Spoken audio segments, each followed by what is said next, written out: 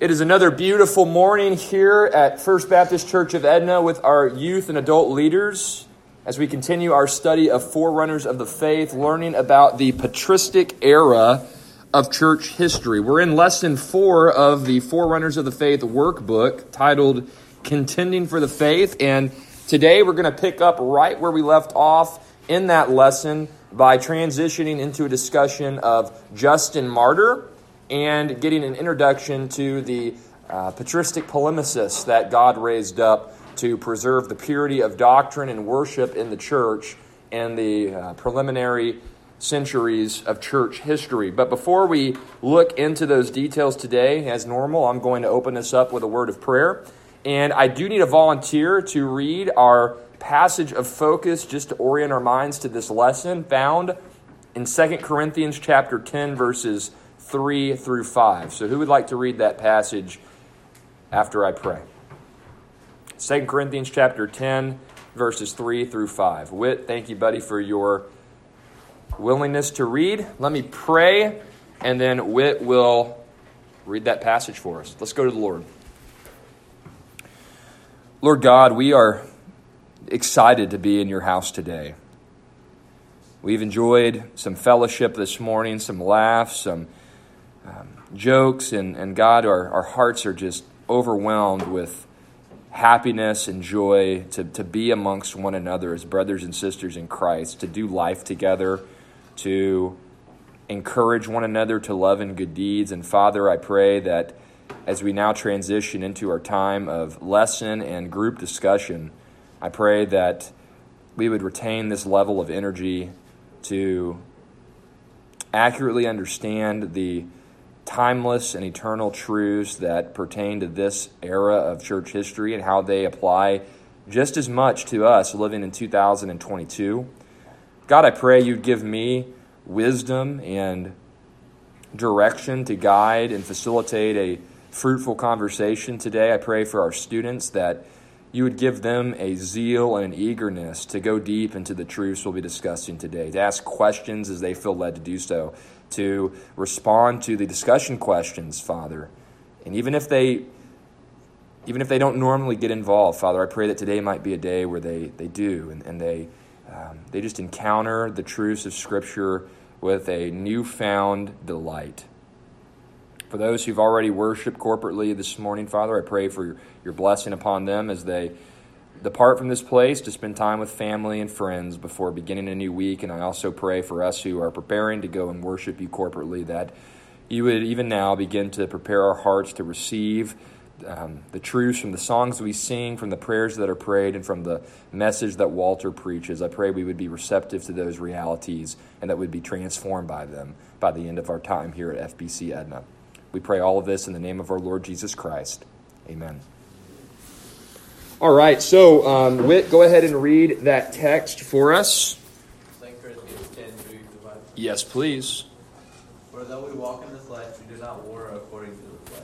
For the weapons of our warfare are not of the flesh, but divinely powerful for the destruction of fortresses.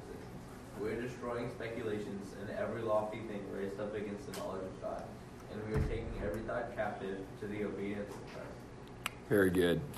So how do you think in that passage, just very briefly, how is that relevant to the task or the discipline of apologetics? Just by way of review, can somebody give me a short definition of the term apologetics?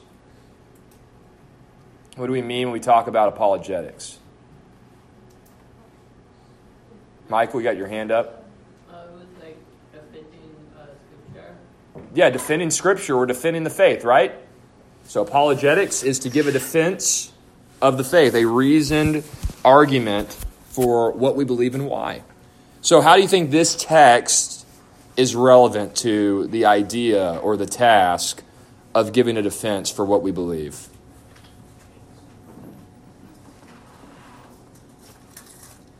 It's in verse 5. I'll give you a hint there. What do we see in verse 5?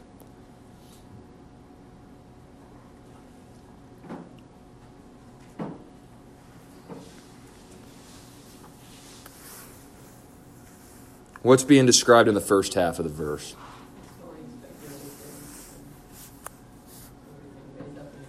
Yeah, okay, so We're destroying anything raised against God, any intellectual argument or belief system that's raised against God, okay? We are proactively dismantling those things. And then what are we doing?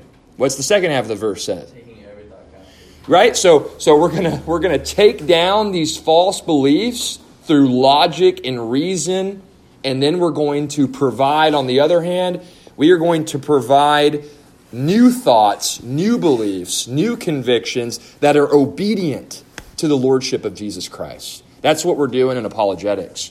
We are taking away, or we are dismantling, we're disarming, we are destroying any belief system that is in opposition to the lordship of Jesus Christ. And then in doing so, we're coming back with truths that are in keeping with his lordship. That's what we're doing in apologetics. And Lord willing, we're going to now look at one of the earliest apologists who did just that, who, as it were, destroyed speculations and every lofty thing raised up against the knowledge of God, and in doing so, took every thought captive to the obedience of Christ and encouraged other believers to follow in his example. But before we do that, we weren't able to cover the last discussion question from our previous lesson, and you'll notice that it's in one of those boxes that has the heading for discussion. If you've got your workbook open to where we're at in our curriculum, you'll notice the discussion question is multi-part. I'll read it, and we'll discuss that as a group. So the question says this: how do unbelievers view Christians in our society? Is their perception accurate or inaccurate? And what should believers do to make a defense in the midst of a secular culture? How should believers engage in apologetics? It's essentially what the last part of that question is asking. So let's take it apart one bite at a time. How do unbelievers view Christians in our society? How would you describe that? Colby. I think that unbelievers, or people that are not just in the circle of Christianity, see us as kind of like a cult that's based off of an ideal that they don't particularly understand. Sure. Absolutely. Something completely foreign to their beliefs or understanding, and really kind of weird, right? Hannah. I feel like a lot of people have negative views towards Christians because of ways they've been treated, and the fact that what we believe says that a lot of what people practice today is sinful. Mm-hmm. It is, but Yeah. people don't like that. Yeah, no, that's exactly right. Any other thoughts? I thought I saw one hand get raised, but kind of put down when Hannah started talking.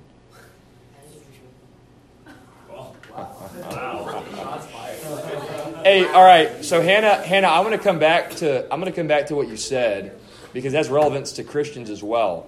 But are there any other thoughts on that first aspect of the discussion question before we move on to the second part? How do you perceive how do you perceive unbelievers understanding or regarding Christians in our world today? I mean, just think about your people at school that you know, people in your inner circle who are unbelievers. How do you think they view you or view Christians as a whole? So, I mean, I've literally been called a fool for being a Christian Mm-hmm. by a member on a sports team yeah. that I played on. I mean, he pretended to be a believer for his parent. Mm. Did not fear God at all. Acts one way around his parents, but completely different by himself. Yeah. And so it tells me that some people, that they view it as a game sometimes. Yeah, just kind of something we do on Sundays. Do I want to go? Yeah, I'm going to go down this rabbit trail. So I was listening to a lecture from a man by the name of Greg Bahnsen. Greg Bahnsen is the greatest apologist to ever live. He lived only 40... It's either 44... It's between 44 years and 48 years. I always mess up his age. But he didn't live to see the age of 50. But he's the greatest defender of the Christian faith who ever lived. And if you go on YouTube, you can listen to him debating the top atheist and unbelieving scholars of the 20th century. And, I mean, he just runs roughshod over them. Not in a negative way, not in a demeaning way, but just showing that Christianity is a far greater system of philosophy, theology. It provides better grounds for science and so on. It's superior in every category. I've already sent your mom the stuff, Si, so don't. Greg Bonson. Your mom has all of it. But anyways, he talked about, this is important in what Si was saying. He talked about how many students are being trained to think this way. You go to college, and your secular professors will say that on Sunday you turn your brain off as a Christian. You engage in a hyper-spiritual, hyper-emotional, utterly foolish act of worshiping a God of which there's no evidence for his existence. But then your brain turns back on Monday through Friday and sometimes Saturday when you actually begin engaging in academic activities or in an actual job that's relevant to the here and the now. And that is a view that many of you guys are going to be exposed to as soon as you get to college. Many of your classmates, many of your professors are going to say, hey, you know what? If you want to believe in Christianity, I don't believe in it. I honestly think it's kind of dumb and foolish was the word that Si used to describe how one of his teammates described his faith. They say, yeah, you know what? You guys turn your brains off on Sunday because there's just no scientific or empirical evidence for anything related to God. But then when you come back to the real world on Monday and work your job and go to class and do your ordinary weekly activities, then you're actually beginning to think again. And and here's the problem, they see no issue with there being no relevance to what you do in your worship and what you believe in regard to God. They see no issue in having those beliefs, and yet, from their perspective, them being entirely false. For them, it's, hey, do whatever makes you happy, do whatever makes you feel good, but we all know it's not true. What really matters is what can be perceived by our senses and by our experience. So that's really what's important. But as a Christian, what we're tasked with doing is saying, no, my friend, we believe everything that we do Monday through Saturday has direct relevance to what we're doing on Sunday when we worship the one true living God. We believe every aspect of our worldview is relevant to our faith and to what we do on a week-to-week basis.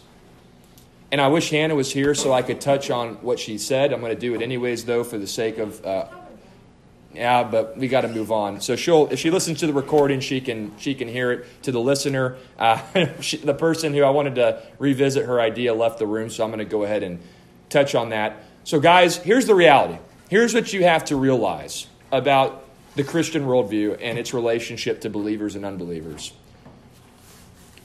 There is nobody on this earth except for Jesus Christ, nobody who's ever walked this earth who's been able to consistently live out their worldview. Nobody. For the unbeliever, they borrow from the Christian worldview in order to live, move, and have their being in God's world because they have to play by God's rules as the creator of that world. So they pick and choose aspects of the Christian worldview that they like, that allows them to function, the laws of logic, assumptions about uniformity in nature, assumptions about the dignity of life. They make basic assumptions that is consistent with the Christian worldview to exist in the world created by the Christian God, but they at the same time reject those aspects of the Christian worldview that directly contradicts their own lifestyle. If they're a homosexual, they reject the Christian God and the Christian worldview. They reject aspects of that confront and speak against their lifestyle of homosexuality. If they're somebody who is an unmarried person who's living with their boyfriend or their significant other, or if it's a boy living with their girlfriend, they don't have to just be homosexual. You can be a heterosexual person in an unmarried relationship, but they suppress the aspects of the Christian worldview that speak out against them walking in sin, walking in lust, walking in sexual immorality outside the covenant of marriage. It could be something as simple as lying. The unbeliever doesn't believe they have to give an account to a God someday, so they lie and cheat and manipulate people. But all the while doing so and telling their lies, they're using the laws of logic that are only made possible by the God of Christianity. So the unbeliever is a walking contradiction in regards to their application of an unbelieving worldview, and also living in such a way that shows that they borrow from the Christian worldview as well. But Christians do the same thing. Every time you and I commit sin, we are living inconsistently with our worldview. Sure, we recognize intellectually all these realities about the Christian worldview. We show through our most basic assumptions that we believe in the God who's created all things and sustains all things and has revealed himself in the Bible. But every time you and I commit a sin, we're living and acting as if God doesn't exist. We're living and acting as if we don't have to give an account before the God who's created us. So what's important to note is all people fail to live consistently with their purported worldview. And that's why the gospel is necessary. Because there's only been one person who's ever lived consistently, perfectly, with the one true worldview, which is based on what God has revealed himself in Scripture, and that's Jesus Christ. And when we do apologetics, it's a great opportunity to point out to our unbelieving friends that, hey, I'm right there with you. I fail to live out my own worldview consistently. That doesn't make it less true. It just goes to show you our need for Jesus, our need for forgiveness, our need for the power of God.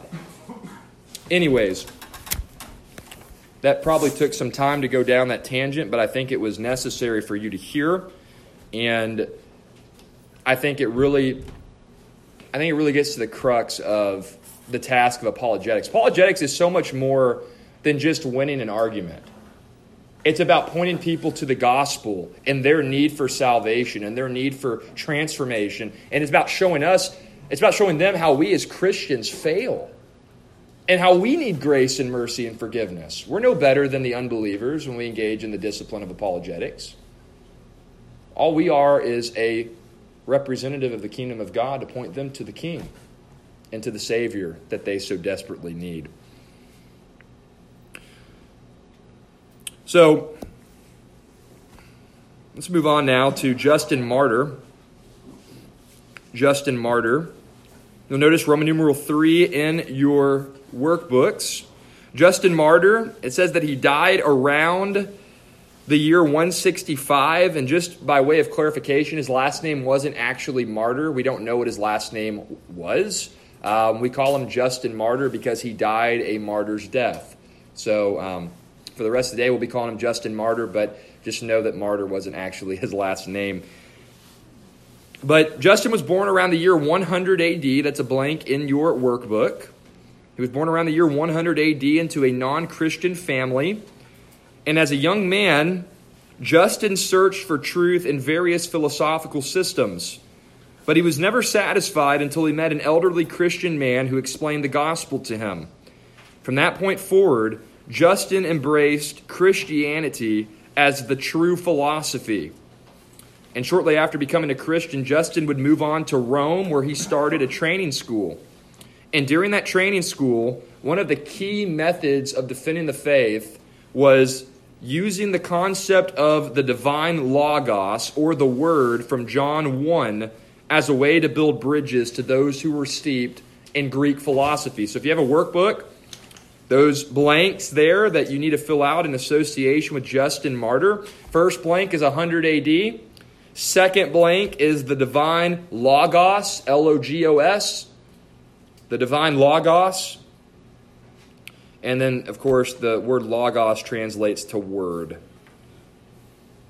Now, as we begin to introduce Justin here, I want us to talk about a very important question.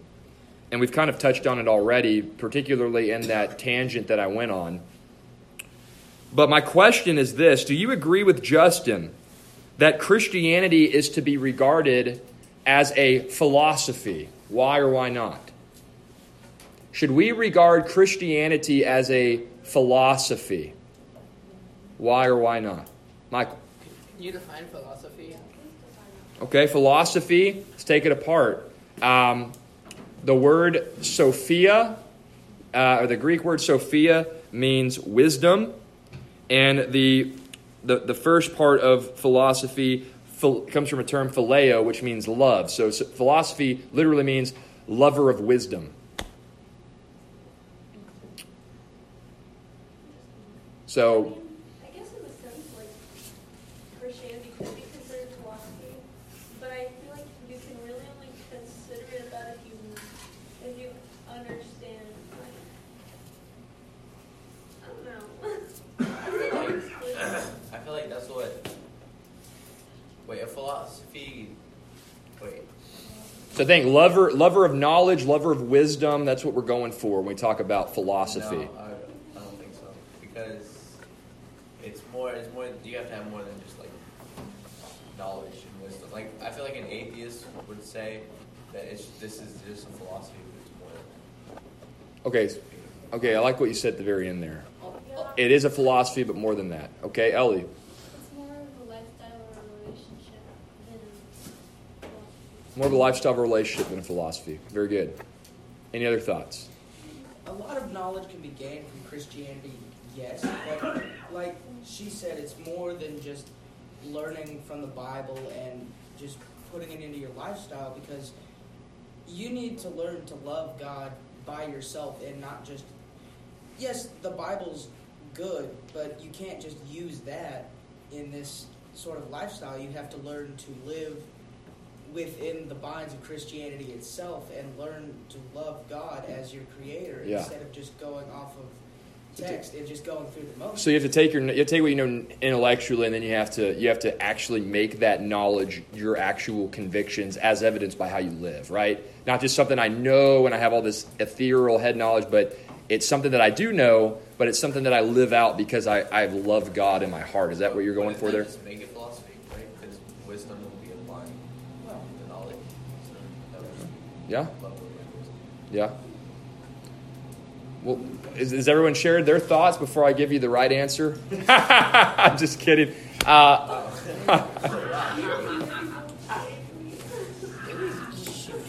just messing with you guys. Those are all really good insights. And frankly, I probably have holes in my definitions and what I'm going to give you. I'm standing on the shoulders of people.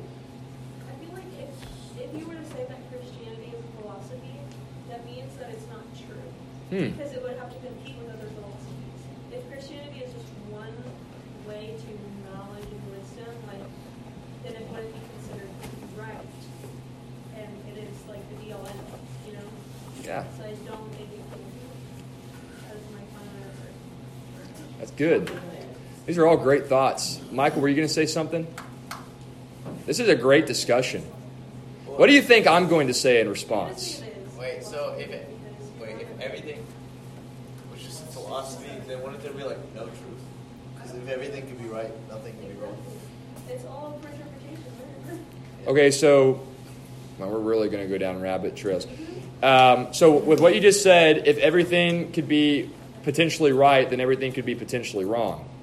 That is true in a very real sense. It is true that every known philosophy in the world is wrong. It's possible.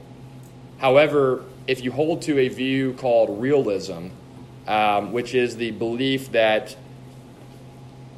there is true things in the world as it presently stands, that God has created truth in the world and that it's possible to find that truth, then I believe it's very highly unlikely that nothing in the world is potentially the one true way, if that makes sense. There's got to be something out there that's true, in other words. Everything out there can't be false. There is something in the world that's true. As a realist, I take that belief. Now, as Christians, we know Jesus claimed, I'm the way, the truth, and the life. No one comes to the Father except through me. So when it comes to Jesus, what he's saying everything out there is wrong if it doesn't line up with me. So as Christians, that's the kind of radical belief we hold to. We're saying that we believe that everything that is not Christ is wrong. Everything that doesn't pertain to Jesus is false. Then everything else would be philosophy, right? Christianity would just be true. So I'm going to let me put some clarification around everything here. And I loved what you said earlier, Whit. Christianity at its most basic essence is a philosophy, but it's more than that. It's more than just head knowledge. but it is at its basic essence philosophy. And let me explain why that's the case. Historically, every philosophical system must contain these three basic components. It must have a robust system of metaphysics.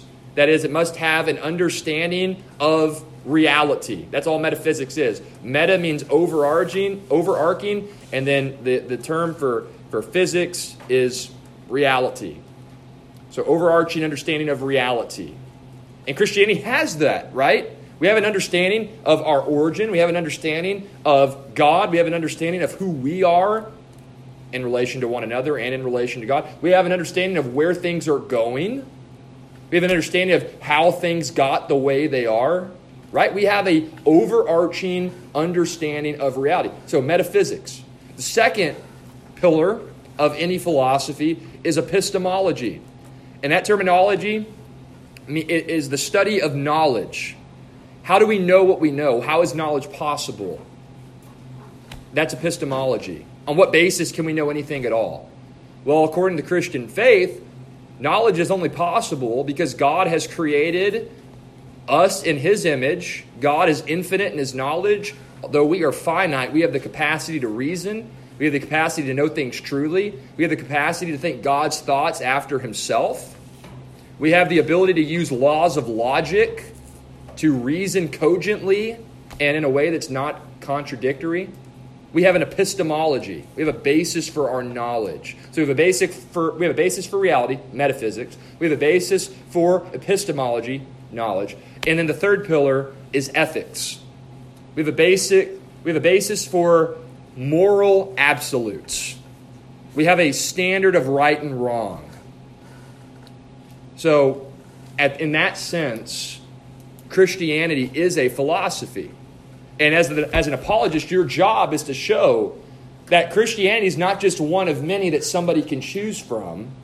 Christianity is the one true philosophy which makes living in reality even possible. That's the task of the apologist. You have to show the unbeliever that if the Christian worldview wasn't true, there's no objective basis for metaphysics. There's no objective basis for understanding reality as such. There's no objective basis for understanding how knowledge is possible. And there's no moral absolutes. There's no ethical standards. We don't have time to get into every possible system of philosophy to show how that's the case. There's far greater men than I to show you how that's the case. But I am persuaded, not just because I believe the Bible, but because I have heard and I have read the best of Christian apologists go up against the best of Muslim and atheistic and Roman Catholic and so on. I've heard the best that Christianity has to offer go up against the best of what other belief systems have to offer. And I've seen biblical Christianity come out on top every single time because God is true and everything that is not found in God, everything that's not consistent with God is false. Let God be found true and every man a liar. That's the reality. So listen to Bonson. Maybe this summer, I've talked with the youth committee about this. There's a desire for possibly giving you guys a crash course in apologetics. Looking at worldviews, looking at defending the Christian faith. Because when we start up our evangelism ministry here, going to Victoria College and going to Victoria and Port Lavaca and other cities to pass out gospel tracts and do evangelism, we need to know what we believe, why we believe it. We need to know what other people believe so we can speak intelligently to some of their most basic held convictions. But back to our point here. What do you think about all of this? I mean, did my comments there help y'all out any? Thinking of Christianity as a philosophy. Again, more than a philosophy, just more than head knowledge, but at its bare essence, it is a system of knowledge. Y'all agree, disagree? If you don't agree, that's fine. I know it's weird. It's the first time you're hearing this. I reacted kind of the same way you guys did, because growing up, you think of philosophy as, man, how could anybody want to study philosophy? Because it's just all about just knowledge and weird theories, and God's nowhere near the equation. Well, historically, if you look at the philosophers up until the Enlightenment, most philosophers throughout history have tried to prove the existence of God and have tried to explain reality from a theistic worldview. It may not be Christian, but it was certainly not atheistic. It was theistic largely until the Enlightenment, until David Hume, Immanuel Kant came around and started playing games with the way things were done for the first 2 millennia of philosophy. Any questions or comments on that? And feel free to talk. This is what we're here for, discussion. Questions, comments. What are the 3 pillars of philosophy? Yep. Yep. That long E word, epistemology. Knowledge. How do we know what we know? What basis do we have for knowing anything at all? Is knowledge possible? So on. Metaphysics, overarching understanding of reality. Epistemology, study and basis for knowledge. Ethics, study and basis of morality. Moral absolutes. Moral standards. Good stuff. All right, so we're moving on now with Justin Busenitz here in our curriculum notes that though some of Justin's works have been lost, his first apology, second apology, and dialogue with Trypho have survived. He gives us a brief overview of those works. He says that Justin's first apology was a defense of the Christian faith addressed to the Roman Emperor Antonius Pius along with the Roman Senate. His second apology was also addressed to the Roman Senate, and these treatises might be thought of as open letters to the government in which Justin explains why Christianity should not be the subject of imperial persecution. His dialogue with Trypho records his conversation with a Jewish man about whether Jesus truly is the Messiah. Justin musters numerous arguments from the Old Testament to show that Jesus is both the promised Savior and the divine Son of God. Now, question for group discussion. Where would you go in the Old Testament? Take the New Testament out of the equation. Where would you go in the Old Testament to point people to Jesus? What's the clearest place you could go to? Somebody, imagine you're on the street. Imagine you're going with me. Imagine this fall of 2022. You're with me. We're on the college campus of Victoria. And we're having a dialogue with a sophomore in college there. And they're wanting to know at various places obviously the New Testament claims that Jesus is the Messiah, but on what basis were they expecting him? Where can we go in the Old Testament?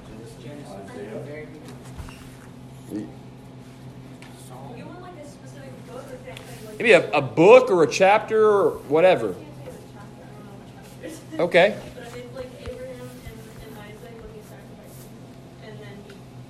Genesis 22. Very good. Isaiah. What's the chapter in Isaiah that we all know about? 53. That's right. I wrote down Isaiah 53 is probably the most clear. In fact, it's so clear that today Jews have done everything they can to take it out of the Hebrew Scriptures because it literally is impossible not to see Christ in Isaiah. Even if you take redaction theory seriously, like even if you believe that the book of Isaiah wasn't actually written by Isaiah and that it was just progressively developed over centuries after Isaiah would have been on the earth, it still would have been written centuries before Christ came.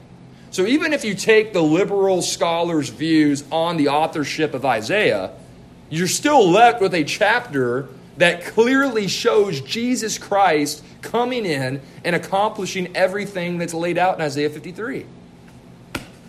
That chapter is a slam dunk case in my estimation. Have you heard it's called the torture chamber of the rabbi? I've not heard that phrase, but I like that. That's good. Torture chamber of the rabbi. And guys, remember, apologetics, very rarely when you defend your faith, very rarely is somebody going to hear what you have to say and say, you know what, you're right. I think I'm going to believe in Jesus right now and get baptized. Like, it could happen. It does happen rarely. But here's what you're trying to do, guys. You're trying to put a rock in somebody's shoe. And what happens when you get a rock in your shoe? Well, and why do you want to take it out? Because it's annoying. It's annoying. It's uncomfortable. You have to deal with the rock, right? You want to make it to where they've got to deal with that rock in their shoe. Now, when they deal with it, they may reject it. They may come to faith. But as an apologist, you're trying to put a rock in somebody's shoe. When their head hits the pillow at night, they're the ones that has to think about what you had to say. And because they've been created in the image of God, because the law of God's been written on their conscience, because they feel the conviction of what you're telling them, it's going to be awfully hard for them to just suppress that in unrighteousness. Many do, but the more exposure one has to truth, the harder it gets to suppress. That's just the way it works. Okay, well, moving on now. Talking about Justin here. In his first apology, written around the year 150, Justin describes an early church service. And there's a lengthy excerpt from that first apology in your workbooks that I need a volunteer to read for us. Who would like to read that lengthy excerpt? Hannah, take it. That's right. And on the day called Sunday, all who live in cities or in the country gathered together to one place, and the memoirs of the apostles or the writings of the prophets are read, as long as time permits. Then, when the reader has ceased, the president or pastor verbally instructs and exhorts to imitation of these good things. Then we all rise together and pray. And as before said, when our prayer is ended, bread and wine and water are brought. The president, in the like manner, offers prayers and thanksgivings according to his ability, and the people assent, saying, Amen. And there is a distribution to each, and in the participation of that over which things have been given. To those who are absent, the portion is sent by the deacons, and they who are well to do and willing give what each thinks fit. And what is collected is deposited in the president, who cares for orphans and widows, and those who, through sickness or any other cause, are in want, and those who are in bonds and the strangers sojourning among us. And in a word, it takes care of all who are in need. But Sunday is the day on which we all hold our common assembly, because it is the first day on which God, having brought us change in the darkness of matter, made the world. And Jesus Christ our Savior on the same day in which we died. Amen. All right, so after having read that excerpt from Justin's first apology, let's consider this question. What aspects of Justin's description of a church service during the 2nd century stood out to you? And does it sound similar to what we experience today in church services here in 2022? Sai.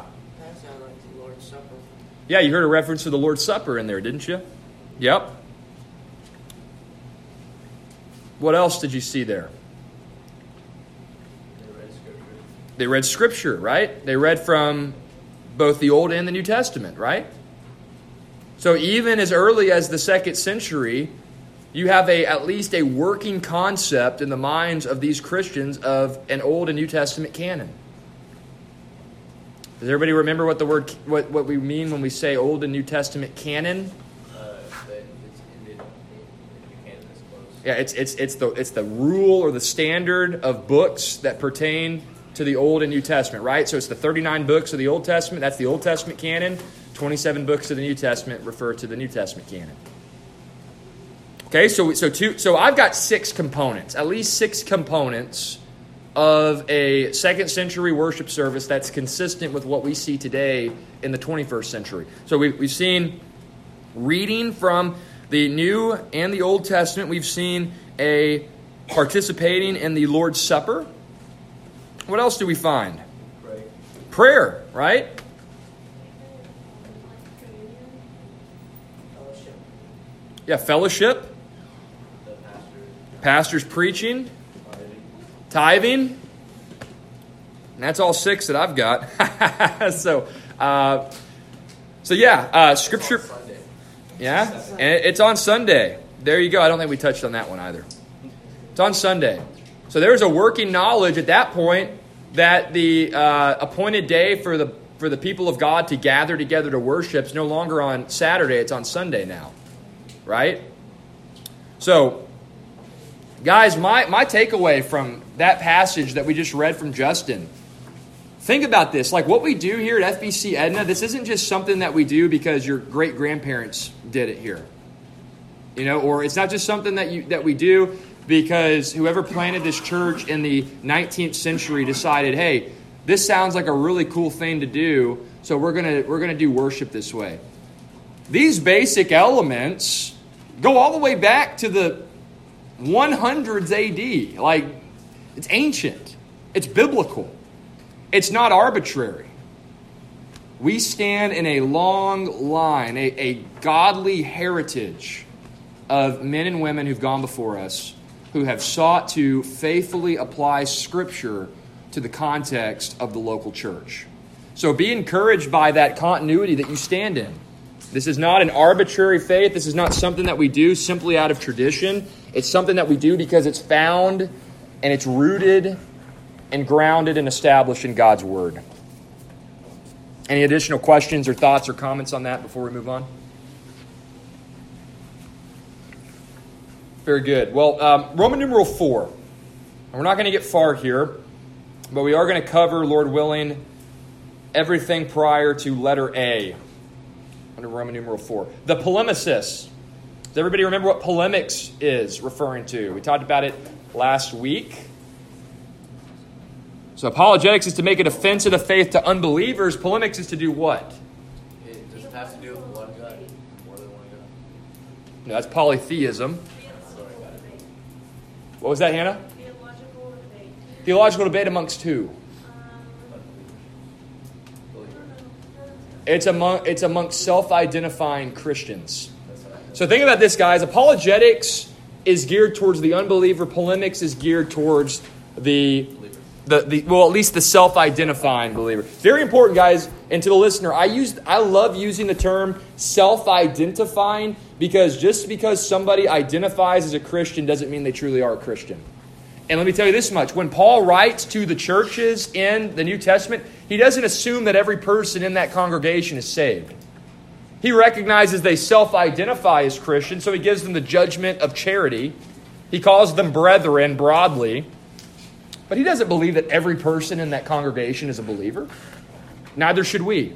We should never assume that just because somebody identifies as a Christian or as a member of a local church, we should never assume ipso facto that they follow Christ. So we move forward now. Roman numeral 4. First blank. In addition to persecution, the New Testament also warns Christians about the reality of false teachers. That's the blank there. The reality of false teachers. For example, Paul exhorted the Ephesian elders with these words found in Acts 20, verses 29 to 30. Somebody want to read that as it's found in your workbook? Somebody with their workbook want to read those two verses for us? Sure. Ellie, you want to take that?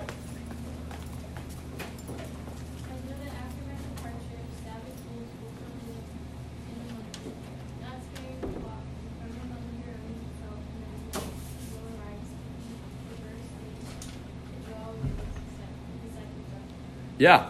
So when I made the comment, don't just assume that everybody in the local church is a believer, that sounds, or don't just assume that everybody who self-identifies as a Christian is a believer, that sounds pretty harsh, right?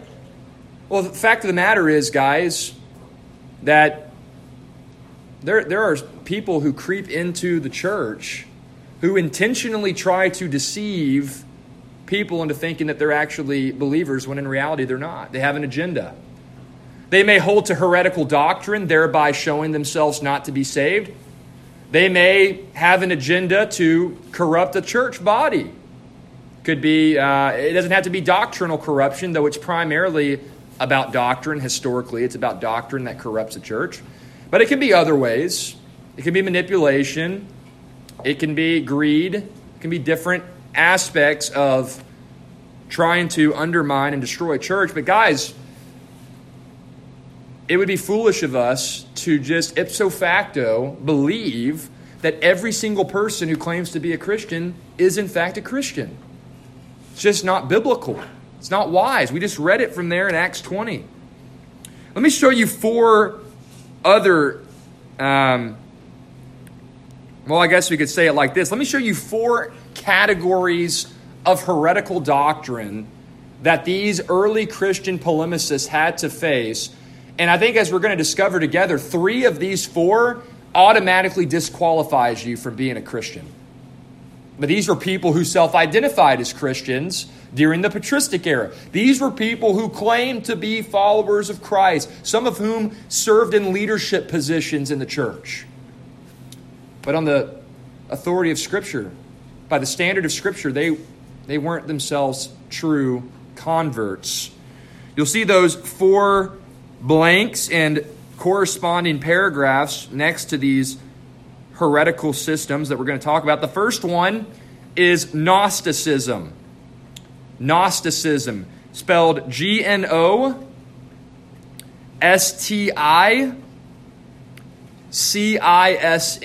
Gnosticism.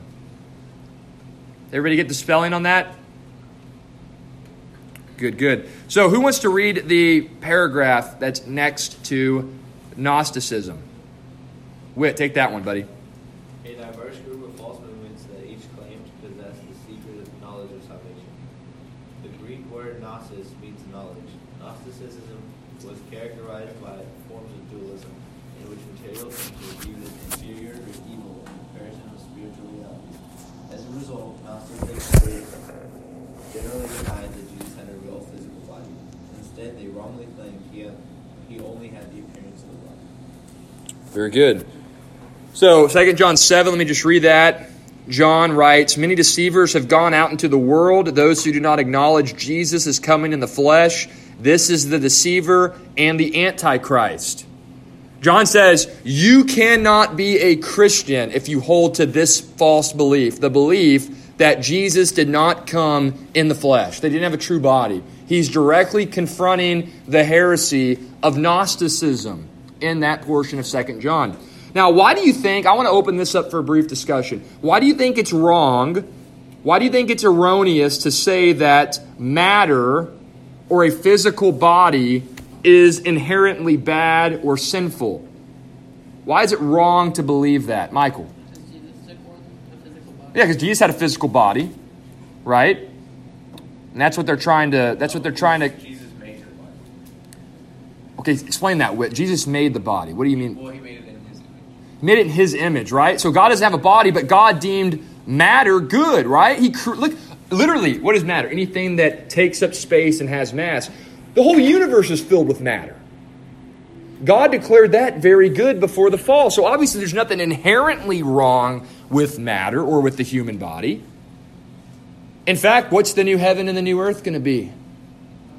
It's going to be matter, right? There's nothing wrong with matter as such. Sin is the one, sin is the reality that causes matter, causes our bodies to become bad, become deficient. But there's nothing intrinsically about that matter, about a body that's wrong, that's sinful, that's deficient. God declared it as good in His creation. Well, that's the first ancient heresy. Second, Marcionism. Marcionism. Marcionism. Marcionism. Who wants to take that paragraph? Somebody with a workbook. A lot of workbooks out. Lily, go for it. In keeping with the Gnostic ideas about the inferiority of the physical world, the Marcion of Sino taught that the God of the Old Testament was an evil deity because he created the physical universe. Marcion further insisted that Jesus was sent by an unknown God to save the people from the God of the Old Testament. To purport his views, Marcion rejected the Old Testament and most of the writings of the apostles. In response to Marcion and the other false teachers, Christians began to create lists of books that the church recognizes Amen. Thank you for reading that, Lily. So how many of you have ever heard the critique of Christianity that the God in the Old Testament is just a God of wrath, the God in the New Testament is just a God of love? So obviously there's just this big contradiction in the Bible. Who's heard that critique of Christianity? Hannah at least has. I'm sure some of you guys, Joanna and Morgan have. Thomas has. I sure have heard that. So where do you think that idea came from? You ever wonder? It goes all the way back to Marcion. So what Marcion did was he said, well, I like the God of love. I don't like that Old Testament God of wrath. He was an evil deity. And I don't like anything in the New Testament that talks about God being somehow connected to wrath. So what I'm going to do is I'm going to selectively take out parts of the Bible that I don't like. And that's going to be the new Bible. Yeah, that's what he did. Now, obviously, it didn't really work out too well for him because he was branded as a heretic. And it actually strengthened the church. Because what the church had to do, you know what the church had to do? Church had to say, hey, no, these are the books of the Bible that we have received from God. So now we're going to figure out ways to defend them as coming from God. So the church was strengthened in the face of heresy and error. They were able to refine their beliefs about the canon of Scripture. So we see Gnosticism and Marcionism. Next heresy we're going to look at is something that you guys have heard me reference on several occasions in previous lessons, and that's the heresy of modalism. Modalism. M-O-D-A-L-I-S-M. Modalism. A view that is still very much alive and well. Who wants to take that paragraph? Sai, go for it. You got the fourth one, Hannah. A denial of the Trinity that taught that sometimes God operates in the mode of the Father, sometimes in the mode of the Son, and sometimes in the mode of the Holy Spirit, but never three distinct co-eternal persons. According to this view, the Father became the Son at the Incarnation, leading to the conclusion that it was the Father who suffered on the cross. This error called, I'll say it, Patripassianism. Father suffering was rejected as heretical by the early church. The primary proponent of modalism was Sabellius, who taught in Rome in the early 3rd century. All right, so do you understand what they're saying? If I can break that down for you. God was the Father. He was in the mode of the Father. So God is one God who is one person.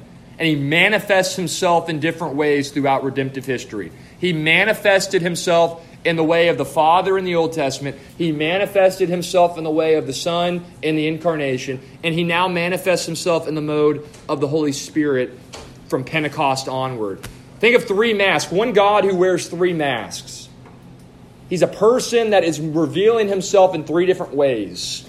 That's modalism. I know it's wrong, but I can almost see why people would think that, because the concept of the Trinity is really hard to understand. Yeah? I mean, it's wrong. Yeah. No, yeah, but hey, I've seen debates between Trinitarians and modalism, and I have heard it, the modalist loves going to the great Shema of Deuteronomy 6. Hear, O Israel, the Lord our God, the Lord is one. God is one God. And Trinitarians say, amen. He is one God. He eternally exists as Father, Son, and Holy Spirit. And he's the same God in the Old Testament as he is in the New Testament. But for God's own purposes, he has progressively revealed himself as he is Father, Son, and Holy Spirit. But there's echoes of the Trinity in the Old Testament. It's made more clear in light of New Testament revelation. But Trinity is from Genesis 1:1. Who do you remember who I've told y'all holds to modalism? Where's it big today? Not Presbyterians. They're actually some of the most sound theologians in the world. So, yeah. But they do start with a P. Pentecostals. Now let me be careful here. There are two umbrellas of Pentecostals. There's those who hold to modalism. There's those who are Orthodox, those who hold to the Trinity. Typically, you can identify the modalist Pentecostals because they will literally put on their sign of their church or on their website that they are oneness Pentecostals. They hold to one God who exists as one person. Okay, That's that what that doesn't big make church sense, is. though. I feel like they can't have that belief and say that because they're literally saying that God is becoming a different. I don't know. I just Wait, and then also it says that they led to the conclusion that it was the Father suffered on the cross. Didn't Jesus cry out to the Father?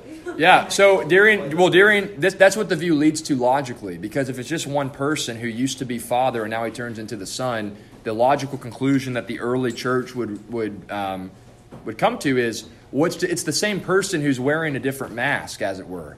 So that same person who was God in the Old Testament, it's the same person in the New Testament. He just looks a little bit different, but it's the same guy. It's the same God, Father. And then as Spirit, it's the same God that was there at the very beginning. He's just manifesting himself in a different way. That's what the workbook's saying, is that was the logic of the early church there. Saying you can't consistently, because they would try to say, well, God doesn't really change. He just changes the way he reveals himself. Well, they would say, okay, well, if you hold that view, then it's God the Father in the Old Testament. It's got to be God the Father the whole way through. He's just revealing himself differently. That's what the early church was saying there. Make sense?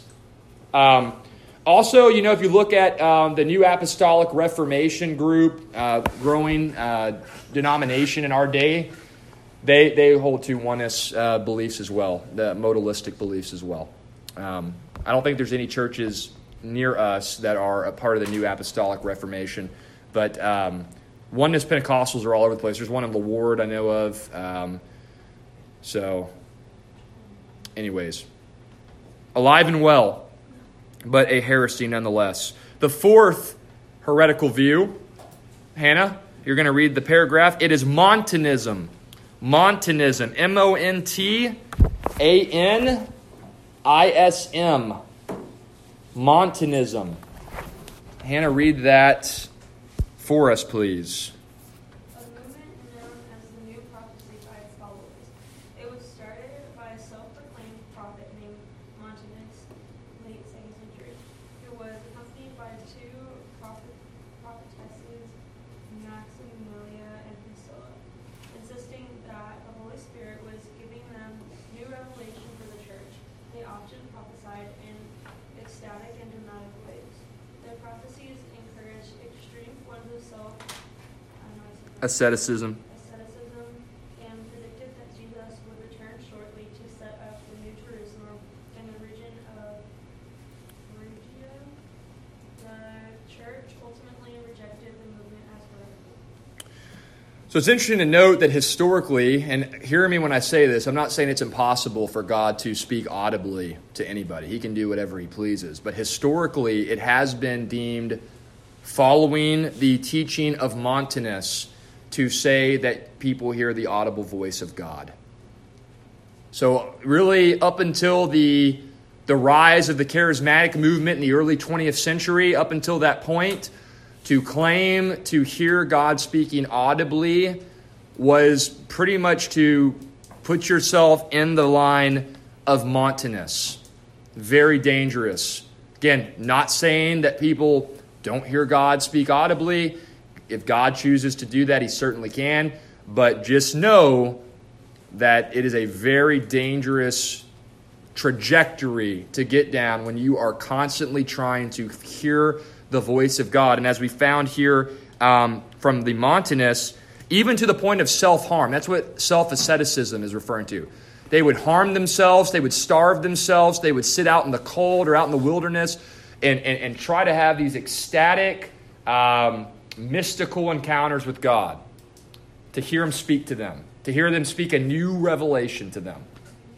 So this view, though not that extreme, it's very popular today. There are over 600 million Christians in the world today, or I should say my favorite term, not my favorite term, 600 self-identifying Christians in the world today who say, this is part of my doctoral thesis that I'm working on, They say, as of 2020, it should be a normal expectation for believers to seek to hear God speak audibly. You should expect to hear God speak to you audibly. Over 600 million self-identifying Christians hold to that view. As of 2020, as conducted by Gordon Conwell Theological Seminary study in conjunction with, I believe, Lifeway Research. But nevertheless, I can show you the study if anybody's interested in that. But so 4 heresies, 4 of which, to some degree or another, some more so than others, alive and well today, basically 1900 years later.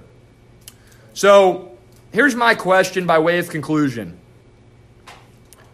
Is it possible, out of these 4 ancient heresies we've just covered, really briefly before we close in prayer and prepare to go to corporate worship or to dismiss if you've already been to corporate worship, is it possible to hold to any of those 4 heresies and be saved? No. What do y'all think? Whit says not at all, none of the 4.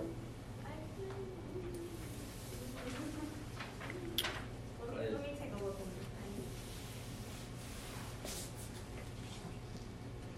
Any other thoughts? Can you be a Christian? Let's think about it this way. Let's go through one. Let's simplify it. Can you be a Christian and believe that salvation is not through trusting only in Jesus Christ, His perfect life, death, and resurrection? That salvation is not just believing in Christ, but you also got to obtain this higher secret knowledge. No, right? Because what does that mean? You have to work for it. You have to work for that higher secret knowledge. You can't be a Gnostic in the historical sense of the term and be saved. Can you be a Christian and believe that the Old and New Testaments are not the Word of God? No. Not at all, right? Can you be a Christian and believe that God's not Trinity? No. Not at all. Can you be a Christian and believe that God speaks audibly today to you? Yes. But you can't. It's a very dangerous track to go on. It can lead to gross error. It can lead to confusion. It can lead to division in the church. But my friends, just because somebody believes they hear God speaking audibly today does not ipso facto mean that they are not believers. Could mean that. Doesn't necessarily mean that. And the reason why that's different than the other 3 is because the other 3 heretical beliefs directly undercut core tenets of Christianity. Undercuts our doctrine of salvation. It undercuts our doctrine of Scripture. It undercuts our doctrine of God. But Montanism is more of an experiential belief. It's still bad. It's still dangerous. It's still something we should caution our self-identifying brothers and sisters to go down. But my friends, it doesn't necessarily mean that you're not a Christian if you hold to a like view of Montanism. If you're in band, you probably should head over. I'm going to close this in prayer. We've got about 4 minutes left until 10:45. But let me close in prayer, and then the rest of us can join in the sanctuary. Our Lord, we come before you here at the conclusion of another Sunday school lesson, humbled by your grace that you've shown to us. Were it not for your grace, we would not know you, Father. We would likely hold to one of these heretical beliefs, or maybe some other heretical belief, or maybe not even believe at all, Father. We may not express any belief in you at all. We could be doing who knows what at this moment, on this day. But Father, because you are rich in mercy, you have drawn us to yourself through the gospel. You have given us the gifts of faith and repentance so that we might respond to the gospel at the appointed time. And Father, you have equipped us to go out into this world to be your ambassadors and to bear witness to the goodness of your character and the salvation that you and you alone can provide through faith in Jesus Christ. I pray, Father, we would be good and faithful servants in all that you call us to do. I pray you'd keep us safe as we leave this place, and that we would represent you well in the different domains of life that you've entrusted to us throughout the rest of this week. Bless our time of corporate worship now with the rest of FBC Edna as we leave this Sunday school lesson, and for those who are departing to go home. Just pray for safe travels to them. We pray all of this in Christ's name. Amen.